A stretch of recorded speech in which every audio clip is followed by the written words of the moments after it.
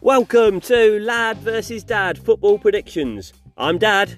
I'm Lad. Welcome to episode 35. It's another mini pod coming up. Where are we going today? We're going to Anstey Nomads against Kirby Muxloe at Kirby Muxloe. What tournament? In the United Counties League Cup quarterfinals, yeah. Okay, so it's the three of us today, isn't it? But we're going to go with Lad first.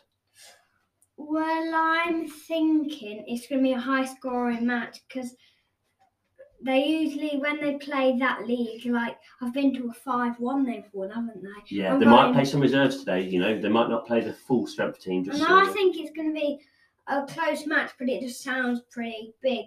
4-2 Anstey. 4-2 Anstey. So, Lioness.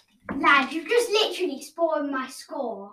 Oh, you can I'm going 4-2 Anstey. 4-2. Got two predictions for 4-2 to Anstey. And Dad thinks it's going to be a little bit more boring, but he's also going Anstey. I'm going with 2-1 to Anstey. So it's bye from Dad. And one from Lad. And one from Lioness.